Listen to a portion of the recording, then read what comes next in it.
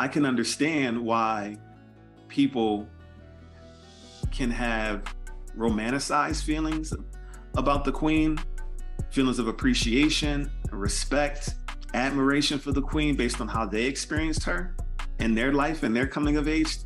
And I can also understand how someone of Kenyan, Nigerian, Irish, Wales, people descended from those places could have differing perspectives and opinions. And I think they're all valid.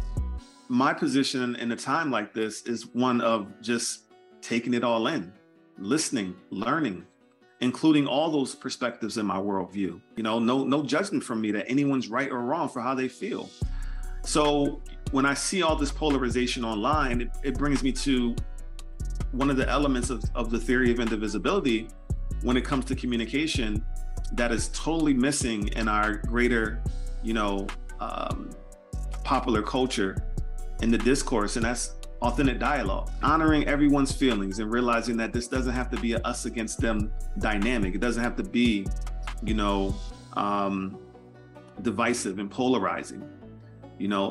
All feelings can be valid, and we still can interrogate and hold systems of oppression accountable while not taking the time to demonize this one individual when there's literally been, probably hundreds of thousands of players over the generations who've inflicted, colonization-based harm. The Grow Dialogue podcast is a liberation project that explores equity, inclusion, belonging, conflict resolution, and culture in the workplace and beyond, including in our personal relationships, families, and communities. Each week, Dr. Sunjata and I will bring you insightful guest interviews and artistic expressions curated to amplify emerging voices who are sharing practices that support society's transition to a more collaborative, just, sustainable, and liberating coexistence. We live during a time when divisiveness and polarization dominate the social, economic, and political discourse. In response to this reality and empowered with the skills of authentic dialogue and systems thinking, Dr. Sunjata created an anti-oppression framework for social sustainability called Theory of Indivisibility to help illuminate a different path forward. Our hope is that these conversations and calls to action will ignite tolerance and empathy and provide guidance for our global listeners who want to actively engage in ending all forms of oppression while creating thriving relationships in the workplace and beyond. I'm Mariella Marie. Let's grow dialogue. All right. Hello and welcome everyone to another episode here at the Grow Dialogue podcast. My name is Mariella Marie and I'm super excited to be chatting one-on-one with Sunjata today. So as you all know, we've been exploring popular culture on the podcast and we will soon be diving into family culture. So as we continue to unpack, reflect on, and digest all things culture, we want to hear from you out there on the other side. So we've been spotlighting emerging voices, as you know, who are shifting culture to be more collaborative, more just, more equitable, and more indivisible. So please share your thoughts with us by joining our Mighty Networks community, and you can find the link to join our community in the show notes below. I'm really excited to be chatting with Sunjata on this episode where we will highlight current events and specifically one current event that seems to be flooding our social feeds, mainstream media, and obviously this is something that can potentially impact how we see the future. Okay, so Sunjata, let's take the next few minutes to have you reflect on the life and recent death of Queen Elizabeth II. So my first question for you is, how has the life and recent death of Queen Elizabeth II influenced popular culture as we know it today? What's good, Mariella? It's good to be here with you once again, as always. So as I think about what has transpired since the death of Queen Elizabeth II, this current event has, been an opportunity for me to learn a lot that I hadn't known before. So when I think about, how has the life and the recent death influenced her life and recent death influenced popular culture, as we know it today, you know, if I'm being authentic, which, as you all know, that's how I gotta be, I'm gonna keep it real and say that Queen Elizabeth II's life did not register in my life experience. I'm not someone who, you know, followed the monarchy. I'm not someone who followed the politics of it all. I'm not someone who followed the pageantry, the glamour of it all. It really never registered in my coming of age, you know, journey. You know, her life never registered there, never registered, you know, in my, you know, adult journey and even my anti-oppression journey and my critiques of colonization. I never zeroed in to focus on, you know, Queen Elizabeth II or the British monarchy specifically and their role. And, you know, her death has given me an opportunity to do just that. And, you know, it's just so many things. I've taken in so much, you know, feedback just through social media, primarily, and YouTube, listening to different commentators and little clips from different news segments and things like that, and reading certain articles based on some things that have been said that all have informed my understanding of this current moment and the gravity of it. And also what comes up for me in terms of, you know, how do we go forward? You know, what can be taken from this as a lesson moving forward?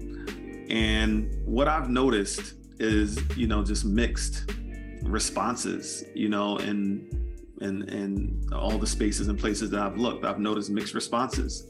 You know, I've seen, you know, people who were very close to, you know, their families were from places that in modern times, while the Queen Elizabeth II was ruling, their families were impacted in real ways by, you know, Great Britain's role and their hand in colonization.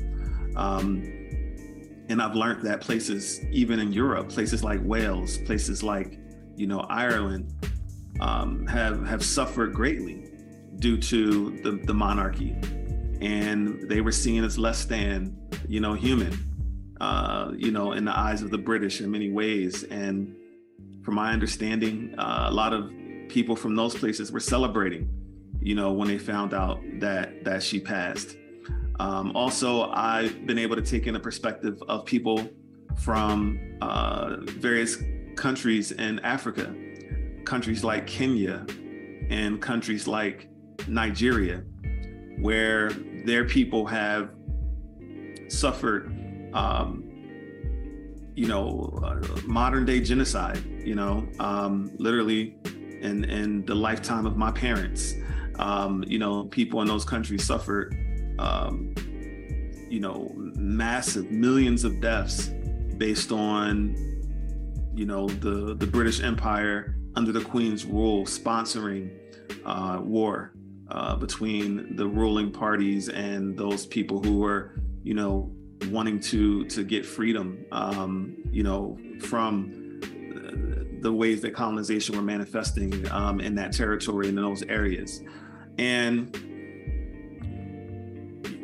also I've taken in the perspectives of people from Great Britain and also people in America who grew up kind of in the full, I'll say under the spell of the romanticism. And I don't say spell in a negative way, but of the romanticism, romanticization, if that's the correct way to say it. If not, Mariella will correct me.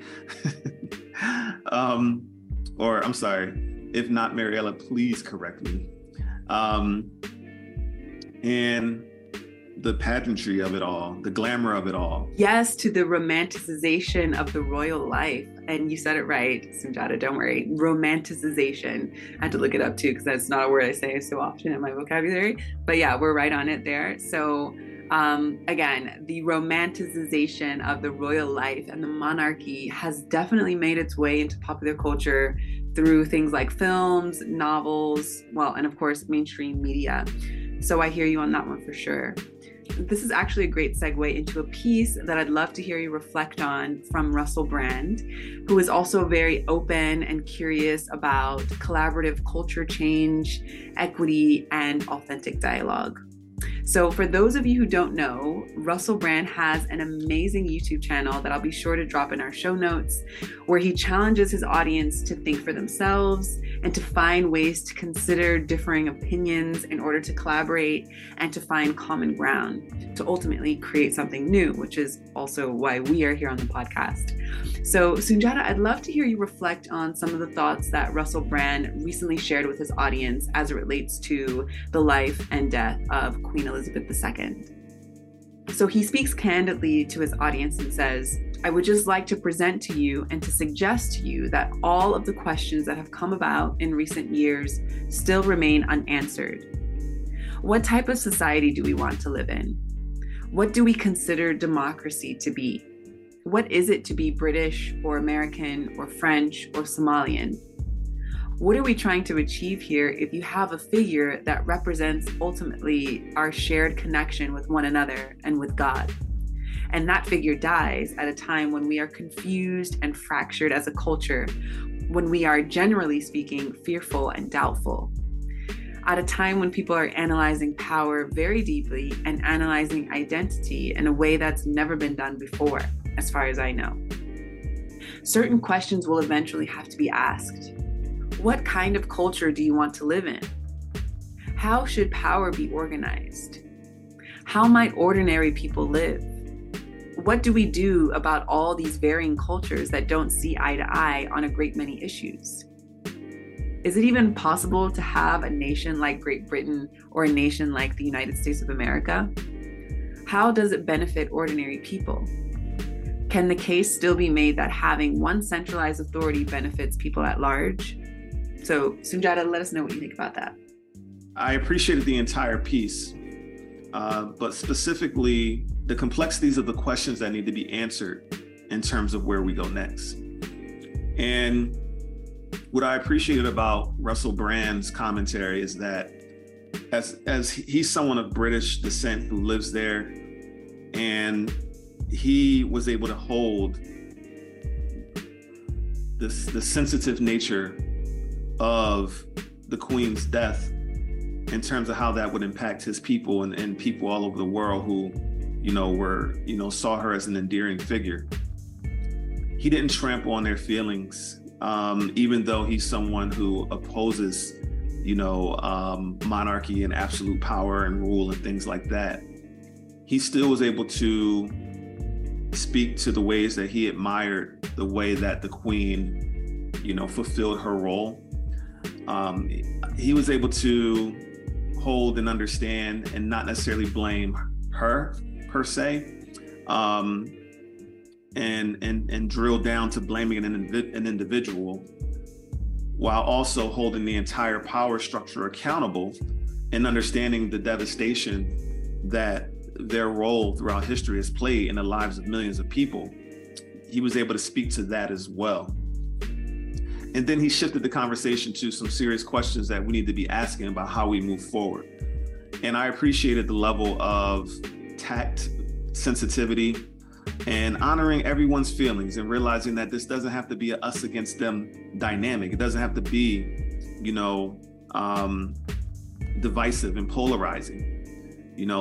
All feelings can be valid, and we still can interrogate and hold systems of oppression accountable while not taking the time to demonize this one individual when there's literally been, probably hundreds of thousands of players over the generations who've inflicted, colonization-based harm in so many different ways. It's insidious. And, I could take the time to speak to all the ways that, even I myself unknowingly have caused harm based on the systems that were put into play because of colonization, or let's just say the systems that were there were forces that were put into play long before colonization, that colonization, rode the waves of, which are power over and control, which I break down in my theory of indivisibility as the forces and all the systems that kind of started the ideal, the belief system that some people had more power than others, and they had the right to wield that power to control others. That came before colonization, and colonization is an offshoot of that belief system and the practices that came as that belief system picked up momentum throughout the evolution of human societies. And there's many more that still exist today. And so I'm hesitant to blame any one individual, because we're all complicit because of the world that we were born in. For those of us who were born into modern civilizations, I guess, if we want to put it that way. Any type of territory or land that has been touched by colonization in these modern times, we all perpetuate those forces just by participating in capitalism, for example. And again, I dig deep into these things in the Theory of Indivisibility podcast, so I won't go deep here. But the link will be in the show notes as usual. Yes, be sure to check out the show notes to learn more about Sunjata's Theory of Indivisibility if you haven't already. And this is actually a great time for me to remind you all that we would love for you to participate in our poetic call to action. And we designed this for you, with you in mind, our new podcast listeners and our more seasoned listeners who have been tuning in since day one with episode 1. We appreciate y'all. Thanks.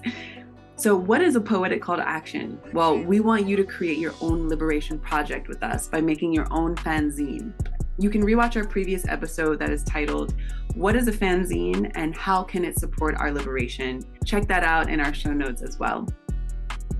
Okay, so Sunjata, as we wrap up here, I want to reflect on some of the points you were making about all the noise and polarization that Queen Elizabeth II's recent death is stirring up on our social medias and mainstream media in general. So it seems like this is another event that is, again, dividing people and creating even more polarization in our collective culture. So Sunjata, considering this, how have you been navigating social media and mainstream media in general around this current event? Well, I listened to those perspectives from someone like a Russell Brand, who is of, British descent. I wanted to listen to the perspectives of someone who is, of African descent, more specifically, someone of Nigerian African descent. And I took the time to listen to a podcast that featured an interview with Carnegie Mellon professor, Dr. Uju Anya, who is Igbo, and her family, grew up in Africa on the territory that's now known as Nigeria. And Dr. Anya received a lot of pushback when Dr. Anya posted a tweet that you'll see here on the screen. So Yashar Ali writes, it appears that Twitter has deleted this tweet by Uju Anaya for violating the Twitter rules. And Uju Anaya wrote, I heard the chief monarch of a thieving, raping, genocidal empire is finally dying. May her pain be excruciating. And Carnegie Mellon University wrote a statement regarding recent social media posts by Uju Anaya. We do not condone the offensive and objectionable messages posted by Uju Anaya today on her personal social media account. Free expression is core to the mission of higher education. However, the views she shared absolutely do not represent the values of the institution, nor the standards of discourse we seek to foster. Uju Anaya, in response to all of the backlash she was receiving on social media, wrote, if anyone expects me to express anything but disdain for the monarch who supervised a government that sponsored the genocide, that massacred and displaced half my family, and the consequences of which those alive today are still trying to overcome, you can keep wishing upon a star. In response to what Uju Anaya wrote, Jeff Bezos posted on Twitter, This is someone supposedly working to make the world better? I don't think so. Wow. So Sunjata, we'd just love to hear you reflect on these pieces. She took a lot of heat, for her just expressing her feelings in the moment based on her family's experience of the monarchy. And in her words, them sanctioning the violence against her people that led to over 3 million people dying in the 60s when her parents, were still living there. And how it devastated her family and her whole family tree. And there's implications that they still navigate in modern times today based on that experience, years ago. And so from her perspective, I read a lot of comments on Facebook about people just totally, just destroying her, and Twitter destroying her and calling for her job, etc. And, from my perspective, I can understand, why she would say that. I can understand why people can have romanticized feelings about the Queen, feelings of appreciation, respect, admiration for the Queen based on how they experienced her in their life and their coming of age. And I can also understand how someone of Kenyan, Nigerian, Irish, Wales, people descended from those places could have differing perspectives and opinions. And I think they're all valid. And I think that my position in a time like this is one of just taking it all in, listening, learning, including all those perspectives in my worldview, not judging or damning or let's say any of them, no judgment from me that anyone's right or wrong for how they feel.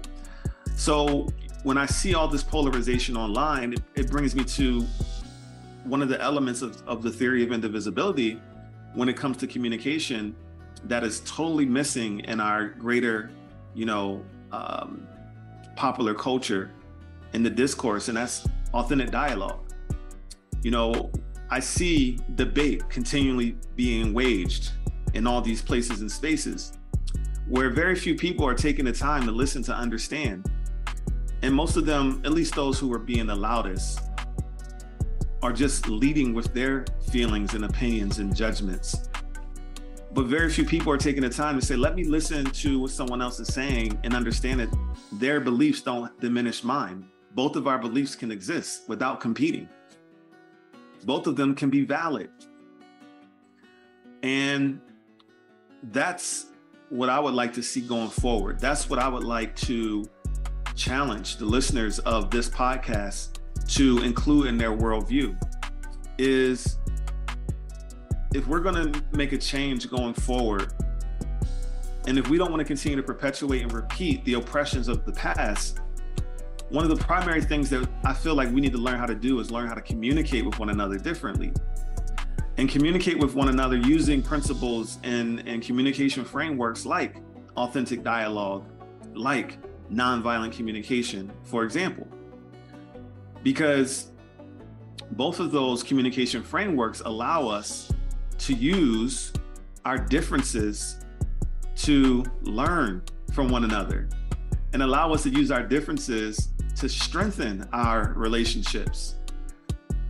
And for me, that's the foundation of moving forward indivisibly. That's the foundation, for not repeating the oppressions of the past. Someone doesn't have to always be, in order for you to be right, someone doesn't have to be wrong. We can learn to hear one another out, hear each other out, understand the assumptions, the fears, the concerns behind people's perspectives, opinions, beliefs. And then we can tease out some common ground. And then we can choose a way forward with that new information, and we can grow stronger together, as opposed to continuing to allow debate-based communication, us versus them, right versus wrong, binary thinking, all these elements that dominate popular culture in terms of how we communicate in society, whether it's one-to-one communication, community level, national level, global level, debate is the societal norm. And as you see from the name of our company, Grow Dialogue, the name of this podcast, Grow Dialogue Podcast, our work is intended to shift that paradigm and raise the awareness for more and more people that we don't have to continue to wallow in polarization and us versus them and right versus wrong. There is a way forward that can breed the care, the compassion, the connection that we need to reach our fullest potential. So for me, that's what this moment is all about. It's an opportunity to listen, to learn, to expand my worldview. And it's an opportunity to use these various elements of what's happening in popular culture to share a vision for how we can move forward together and how we can grow stronger together, starting with our personal relationships and beyond. So the Queen's death for me has brought about these opportunities to learn and this opportunity to share with all of you. And I appreciate you listening. I appreciate you continuing to follow. Yes, I love that. I want to echo what you just said to close us out. So, dear listener, please include this in your worldview. If we don't want to continue to perpetuate and repeat the oppressions of the past, we need to communicate with each other differently. Authentic dialogue and nonviolent communication is what's next, y'all. All right. So, Sunjata, you want to take us out with some final words?